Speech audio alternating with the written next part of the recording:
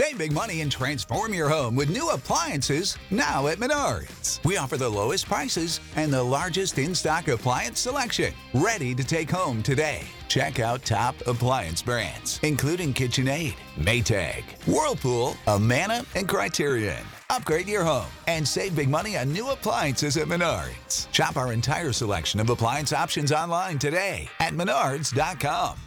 Save big money at Menards.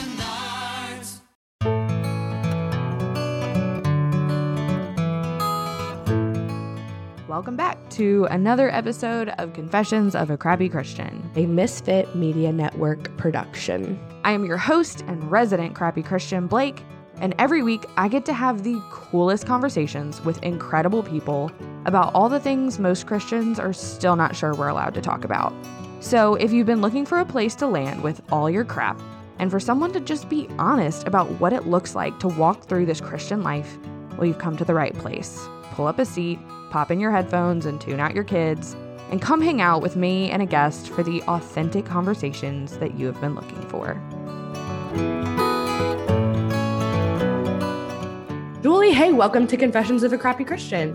Thanks for having me. I'm ready to confess. Or be crappy, whichever there way you go. you choose. I'd rather confess. I don't want to be 100%. Crappy. That's no fun. So you have just had a complete rewrite of a book that you wrote 20 years ago come out, Finding the Hero in Your Husband, Embracing Your Power in Marriage. And I am fascinated by that because we were talking a little bit before we started recording about power struggles and do I, like, as a wife, do I have power? You know, the world is telling you, like, I am woman, hear me roar, I'm in control. Then sometimes the church gets it twisted and makes it like you have no power and just utter, servitude. So can you kind of just tell us a little bit about the book and maybe why you decided to rewrite it? Yeah, well, I guess I have to probably go back to why I wrote it in the first place.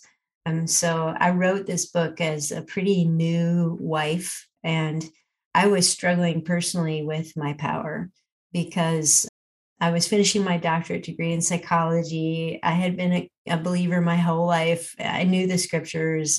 I have this type A personality. And I married this guy who was a new believer, as Mr. Happy-go-lucky, fun-loving, not a goal-oriented person at all. And I feel like, okay, everything I'm hearing from the church is that I have to learn to be weak. And I have to leave my education and my knowledge and my strength at the doorstep so I don't threaten my husband. Yeah. And I just felt like that can't be right because God's the one that gave me spiritual gifts and a brain and a biblical knowledge.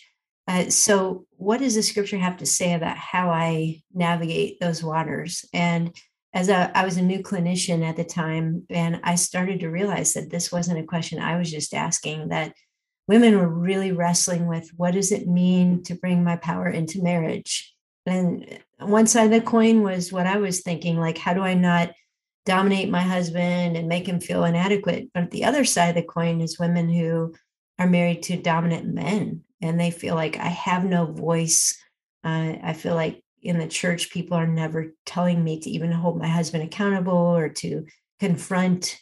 And that is very destructive as well. So the first version of the book was me as a young wife and clinician, really wrestling through these issues. And the book sold copies, and women over the last couple of decades have told me how it's helped them. But I started cringing a little bit over the last 5 years or so as people would mention the book, because I'm like, okay, I know there's some good principles, but man, I've learned so much, and I would phrase things differently, and our society has changed, and I think how women view themselves have changed. So I went back to the book intending to do some really heavy edits. And the more I got into it, I'm like, I just have to scrap it and start with the same concept, but rewrite it. And that's where we are today. So glad it's done. Yeah. Oh my gosh. First of all, I think that's incredible, because I think that there are a lot of good books, good premise books that maybe could use another like touchback in 2022. So I love that you did that, dude. That's the editing process. I just finished the manuscript for my first book, and congratulations. Thank you. The editing process was so brutal So I can't imagine know. trying to go back 20 years and edit something that you wrote and just I would Yeah. think I would be like, I'm just going to do this again. Like, let me Yeah, just no, start that's over. what I felt like. Even my voice has changed. Back Right. then I sounded like professional and clinical. And as I found my voice in ministry, I've learned just to be more open and authentic. And Yeah. so I'm like, that doesn't even sound like me. Yeah. So I'm glad I had the chance to redo it. That is so funny. So you said one of the things, or a lot of it, is you were struggling to find like, what did your power look like? I love that you kind of present the opposite side, that Mhm. there are a lot of women who are married to very like quote unquote powerful, dominant men that they don't know where they fit. One of the things that you talk about is a wife's greatest challenge. Yeah. Yeah. What is it? Oh, well, I think the greatest dilemma is we want our husbands to lead, but we want them to lead the way we tell them to lead. So it's a double mind that we often put our husbands in, and I've done that. I remember early in our marriage, I would say to my husband, "I want you to be more of a spiritual leader," and so he took that and started to run with it. And he's like, "Okay, I'm going to make sure that we pray together once a week." And the first week that he said, "Hey, let's pray together now," it was a Sunday, and my favorite football team was playing. Like right when he said, "Let's pray." I'm like, "Well, not now. Like the game is starting." And this is before you had DVR. And so I was like, "I don't want to pray now." And like he just immediately was frustrated and deflated because here he is stepping into taking initiative and I'm micromanaging how he does it. And like that's played out we've been married for 27 years, over how we parent, how we manage money, how we approach friendships, you name it.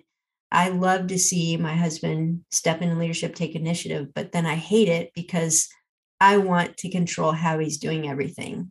Yep. And so that's a dilemma that I think a lot of women can identify with, and men are like, "Yes, that's how I feel all the time." Right. I can't win. Well, I can't win. I can remember early years. My husband and I have been married 10 years this year, and early years, there was a lot of like, I can't win. Like, you're asking me to do something and then you don't like the way that I do it. And, micromanaging and wanting them to Yeah. do things a certain way. But I think that one of the difficult balances of that is part of being in that relationship is like, there have been times where my husband's come to me with constructive criticism that was necessary. That was like, who else are we going to hear it from but the person that we like live with day in and day out? And so a lot of times I find myself trying to weigh, am I micromanaging or am I like being led by the Holy Spirit to like help my husband with something? Yeah. That's a balance that's very hard to find. And sometimes we just know it. Like, the Holy Spirit isn't telling me to criticize how my husband loads the dishwasher. Right. So, or that he's asking me to pray. Yes. Yeah. So, I think some of it is just that self-reflection and being honest with the fact that I really, in my own pride, believe that everything will be better if we do it the way I think it should be done.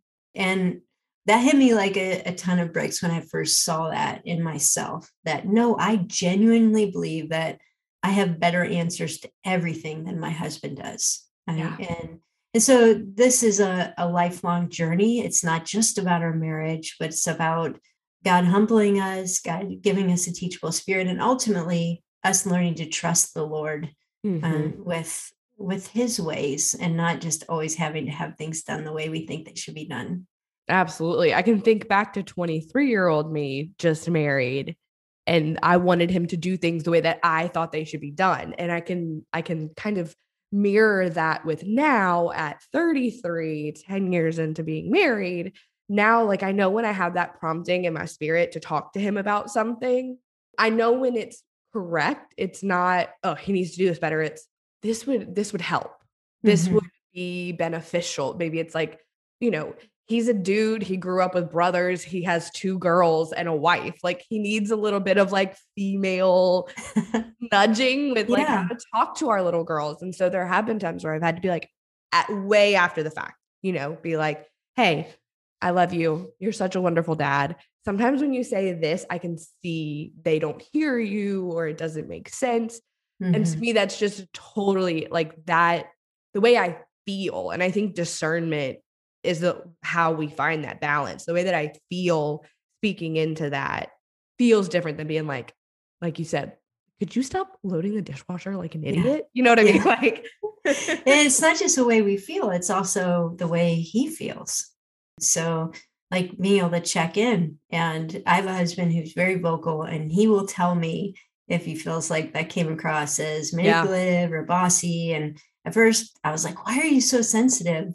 Which is a funny thing for a woman to say to her husband. But, but then I was like, that's a good thing that he's so apt to give me input and feedback. Absolutely. You know, one of the things that I talk about in the book is that men have core needs in marriage. And we've kind of been talking around this, but they have two core needs that balance each other out. So one of them is this need to feel like my wife believes in me, like she's on my team, she supports me. We might use the traditional word respects, and that's a trigger for a lot of women, but it's really, you know, do you see your husband as your hero? Like, will you believe in him even when you see his weakness? And then the other need is he needs your help. And so we see in the scripture that God says, men, you're not good alone. Like, I'm going to create women to be this counterpart that together you bear the image of God. So you need one another. And so for a husband to succeed in relationships and life, he needs the input of women, and particularly in marriage, he needs the input of his wife. And so as you described that, you so beautifully shared how you talk to your husband.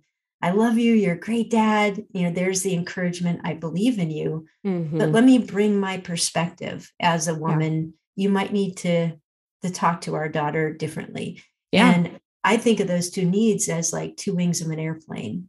And we're constantly trying to keep it level, because when one gets out of balance, then we start to spiral downward.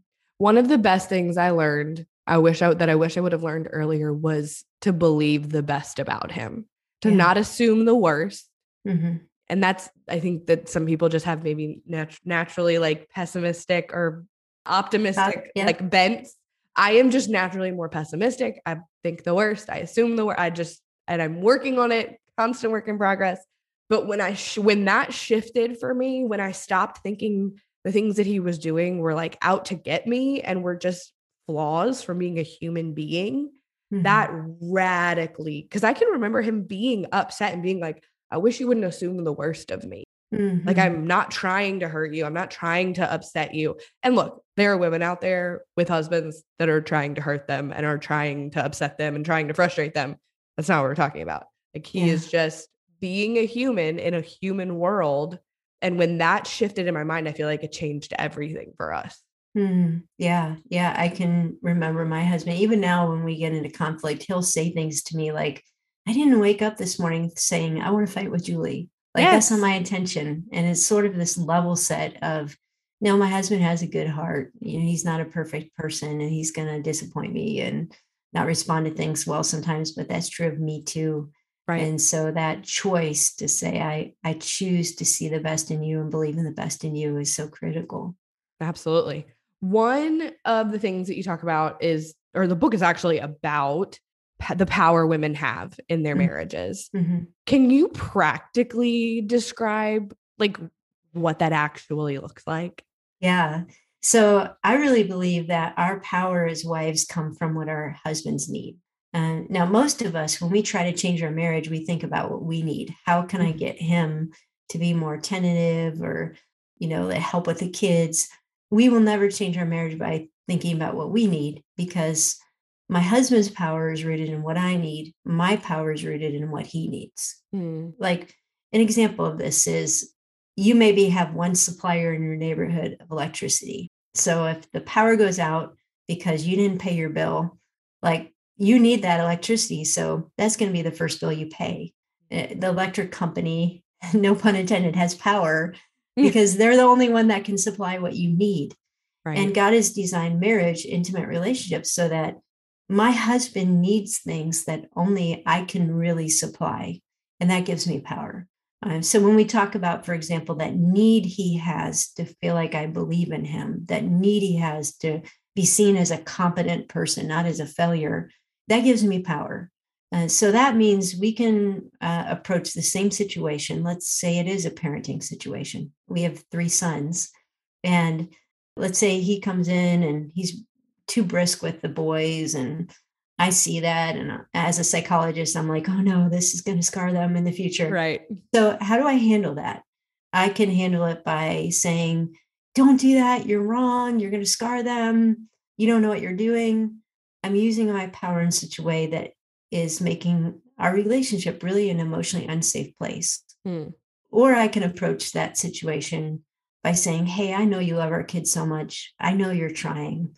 Would you be open to some input on how to interact with them more? And it might be a stronger confrontation at different times, but how I use my words in every and any situation, from the very basic interchange of the day to how we address conflict, I'm using my power to either say, I'm about building us, or I'm using my power to say, I'm about staying in control.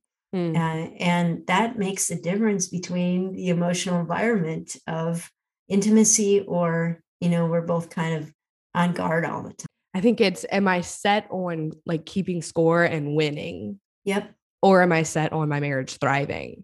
Yeah. Those two things I don't think can coexist. And I think keeping score, I mean, sometimes like you were kind of saying about the most innocent things, I've found myself keeping score on like, who got to go do something this week, like after, work or whatever.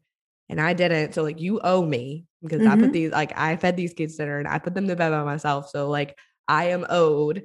And I'm married to a very kind, gentle, he is like the ice to my fire, wonderful man. I can guarantee you he doesn't do that. Like I can guarantee.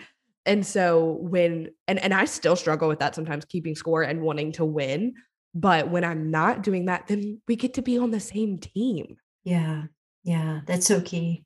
It's almost like culture wants married people to believe they're not on the same team. And I'm like, there is no more team than being married. Yeah. Yeah. And it is that drive to be right, to win. But I think also at a more foundational level, it's the drive to stay safe. And so when I don't use my power well, sometimes just because I'm not thinking or I'm careless, but more often it's because I want to stay emotionally safe. I don't want to be vulnerable. And vulnerability and intimacy have to go hand in hand. And so a husband and a wife, in order to build intimacy, have to step into areas of marriage that don't immediately feel safe. For a lot of guys, initiating and leading is not safe because they're opening themselves up to criticism. Yeah. For a lot of women, encouraging their husbands and sort of stepping back a little bit so that they can step forward, that doesn't feel safe, because what if he makes the wrong decision? Like, I don't want to feel that vulnerable. Right. And so what God is asking us to do is step out of our comfort zone and say, there's a bigger picture here than just, like protecting my cookies. Right. Well, and I think that when you said that it's about feeling safe, I even was like, oh, yeah, that is what it is. Because I think almost any time that we've struggled, it's been my own emotional barriers that I'm throwing up because I don't want to have to be vulnerable, and it's just easier. I think that's how you end up becoming roommates. Yeah. Yeah. It is. You're afraid. Yeah. It's fear. It's like you never say the words, but it's this negotiated truce of, this is as close as we'll get. We will divvy up household responsibilities and our parenting, and we might watch Netflix together, but we're not going past this wall because it costs us too much. But if you own a vehicle with less than 200,000 miles and have an auto warranty about to expire or no warranty coverage at all, listen up. CarShield has a low-cost month-to-month vehicle protection plan that covers more parts than ever. Visit carshield.com/audio to find out how you could pay almost nothing for covered auto repairs. Drivers who activate this vehicle protection today will also receive free roadside assistance, free towing, and car rental options at no additional cost. Get your free quote today at carshield.com/audio. That's carshield.com/audio. At the end of the day, then we end up sad. We end up feeling isolated. Life becomes miserable. And so it's worth it stepping into that vulnerability and knowing how to do it well. So if someone's listening and they feel like their stomach has dropped because they're like, oh shoot, that's where I'm at. That's where we've gotten. There is hope. It is so very possible to grow beyond that. What's your, like, if you got like a couple minutes with somebody to tell them how to practically walk forward in a marriage that's kind of gotten to that place, what would it be? Yeah. First of all, I think everyone can identify with this at some level. So no one gets married and it's just smooth sailing to intimacy. No. So we all need that hope, and we all need that very clear direction. And I think the question that I would ask and the encouragement is really begin to ponder, how do I use my power in marriage? Mm. Where has God given me power? One of my favorite verses that I found when I first wrote this book as a young wife was Proverbs 14:1. And it says, the wise woman builds her house, but with her own hands, the foolish one tears hers down, which implies that women are powerful. Amen. And it also implies that even if I'm not aware of it, I'm doing something with that power. Mm-hmm. And if I'm not intentional, I will tear down. So what does it tell me to do? It tells me to seek wisdom. I want to be that wise woman. Lord, would you give me wisdom? Would you help me become aware of where my husband is vulnerable and sensitive, and teach me how to meet that vulnerability with love and with appropriate strength, not with trying to keep the upper hand in the relationship. Right. That's amazing. I think that that's really helpful. That idea that our power is what the other needs. Mm-hmm. I feel like my brain's trying to wrap itself around that, because it makes so much sense. And it's really not all that difficult to find and figure out what the other person needs, because you can ask them.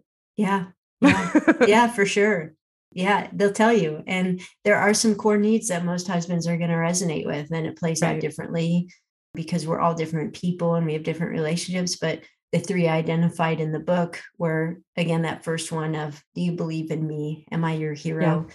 The second one being, are you my teammate? Are you bringing your strength to me? And then the third one, which can be somewhat complicated, is how do we share the sexual journey? And probably about 70 to 80% of husbands will say that sex is a big piece of how they experience closeness in marriage. It's a need for them. And so if they're articulating that, then that means, okay, as a wife, what am I doing with that power in that arena of my marriage? Right. And again, that's a very complicated topic, but it's one that, the culture has all this power to influence us because of sexuality, but that's a power that God intended for husband and wife to have with one another and use in a positive way. Right. Absolutely. Okay. So speaking of controversial topics, what if we talked about submission for a second? I cannot go there. No, I'm teasing. You wrote a whole chapter about it, so I know you can go there. Yes, I did. That's one of your chapters is about submission. I want to know, why did you write it instead of just avoiding it altogether? Because you could have. Yeah, you could have written this whole book without it. Mm-hmm. Yeah, there was a chapter in the first version of the book, and when I went back to rewrite it, I thought, what do I want to do with this?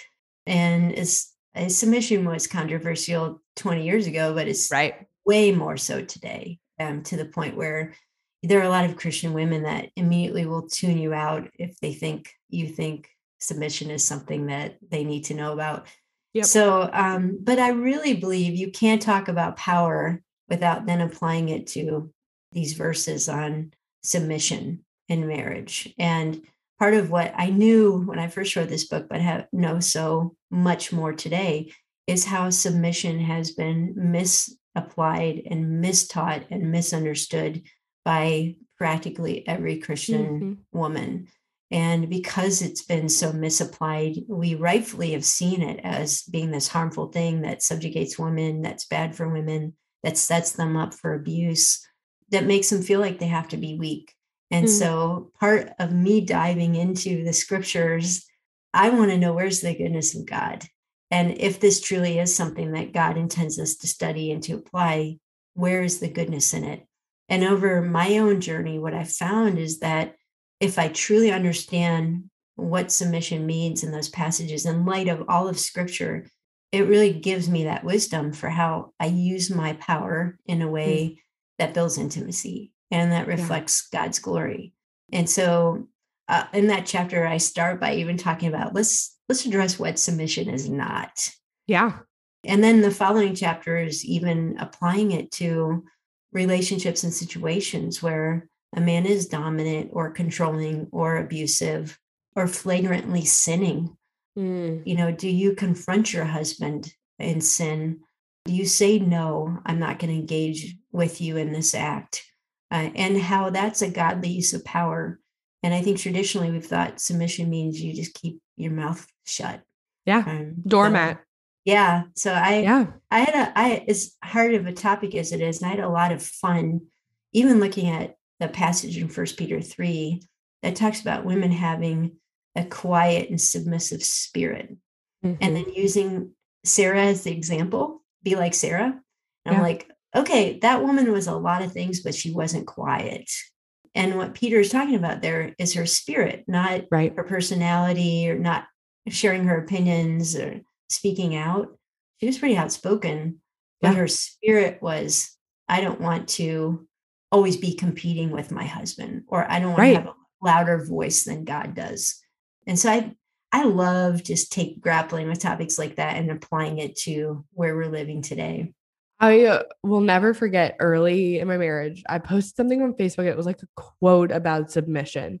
And somebody that had known me since college commented on it and was like, you don't really think you're submissive, do you? Like, that's funny. Because I'm a big, loud, fiery personality type.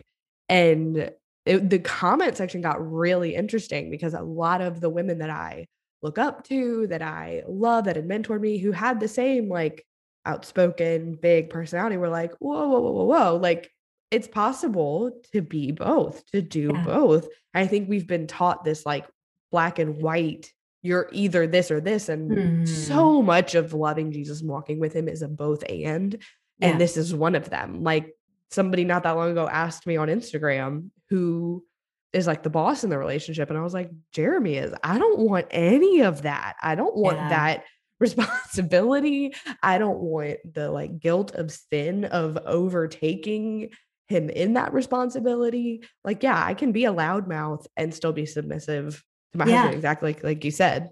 Yeah. And I think the opposite is also true. You can be really quiet and demure and have a spirit of resentment and criticism. Yeah. That's not submissive. And, and so I think we look at these actions or roles or personalities and we apply biblical teaching to that instead of saying, no, God is all about the heart. Yes. And when he gets control of our heart and our spirits, our personality is still true to who we are. But it's, again, for this greater picture of Christ living in and through me. Amen. Can you just, as like a little bit of a spoiler, because we still want people to read the book, can you describe a little bit what your take on Christian submission is? Yeah, absolutely. So we got to start with what's the bigger picture of marriage. And we see through the Bible that through marriage, God is revealing something about himself. So marriage is this human relationship that reveals Christ in the church. And part of that picture is our gender. And that applies to all conversations around sexuality and gender. God is revealing through our bodies and through our gender and through marriage. And so when you start with that premise, you start to say, okay, what is God actually revealing when we read passages like Ephesians 5 and 1 Peter 3? And it's really clear, Paul says, God is revealing the nature of the gospel of Christ's relationship with the church. He's also revealing how the Trinity interacts with each other.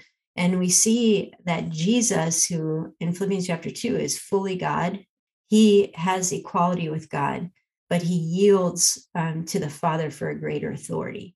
And the same is true with how this plays out in marriage. I am equal to my husband. I have the same level of dignity. I have gifts and things like that. And so God doesn't want me to deny those things, but yield those things because our marriage is painting a greater picture. And so when I first wrote this book, I had like more rules about what this looked like. I didn't do that anymore because I don't think it's about rules. I think it's about spirit. I think it's about, if I ask my husband, do you feel like I believe in you? And he says, yes. we look at Proverbs 31, where it says, the heart of her husband trusts in her. And she's going to do him good and not evil all the days of her life. That's the spirit of submission. Amen. And that means that I have a strong voice in our marriage. It doesn't mean my husband's always making the decisions. He's a wise husband who's going to say, God gave me this wife and I should listen to her. And I need to consider her highly, even more highly than I consider myself based on Christ's example. And so again, you're painting this beautiful picture that's meant to reflect God's relationship with us. Right. And it takes a long time to get there. There's a lot of flesh that gets in the way. And it's particularly difficult, I think, when women get a sense of this, but their husbands are still operating with the me first mentality. And that's where this becomes very difficult to set boundaries and to have the right spirit, but also to be confronting when something's unhealthy. Absolutely. One of my all-time favorite quotes is from My Big Fat Greek Wedding, when the mom says the man is the head, but the woman is the neck. Like she can turn the head from side to side. That just made so much sense to me. Like we have power. We have the power of influence and discernment and coming alongside our husbands rather than like us being like at one another. And that I like you said, I think it takes time. I mean, we're 10 years in and we're still figuring that out. And we still have times where there is legitimately a power struggle in our marriage. But I like that you use that word yield. Like it's not laying down. It's not being a doormat. It's knowing who you are and what you're capable of and yielding that it's worth it to submit to your husband and respect him and let him be the leader. Yeah. And really we're yielding to God. And absolutely. When my husband and I get into a situation where we don't see eye to eye, the question isn't who's going to yield to who, but how do we together yield to God? We want what God wants. But the uniqueness of yielding looks different for a husband than it does for a wife. But they both are called to yield in different ways. What does that look like for a husband? For a husband, he actually has the greater call to yield because he's told, love your wife like you love your own body. Love your wife like Christ loved the church and gave himself for her. A woman's never told to do that for a husband. Yeah. A man is told that. So when my husband and I are considering a decision, actually his call is put Julie's needs above your own. Even if it comes at your own demise, do what's going to benefit her. So when we really understand that, we both have this high call of yielding. Yeah. So Julie, where I'm assuming people can get the book wherever they get books. Yeah. Anywhere. There's a larger ministry that I run called Authentic Intimacy, and we have a website, AuthenticIntimacy.com, podcast called Job with Julie. And we just tackle really tough conversations, a lot of them around sexuality, but every aspect of intimacy. That's awesome. And we'll link to all of that in our show notes so that people can connect with you. Julie, thank you so much for your time and a really full conversation. Yeah, thanks, Blake. It's been a pleasure. All right, that's it for this week. Thanks for tuning in to another episode of the Crappy Christian Podcast. And hey, by the way, if you super loved it, can you go leave a 5-star review wherever you're listening? That'd be awesome. All right, see you next week.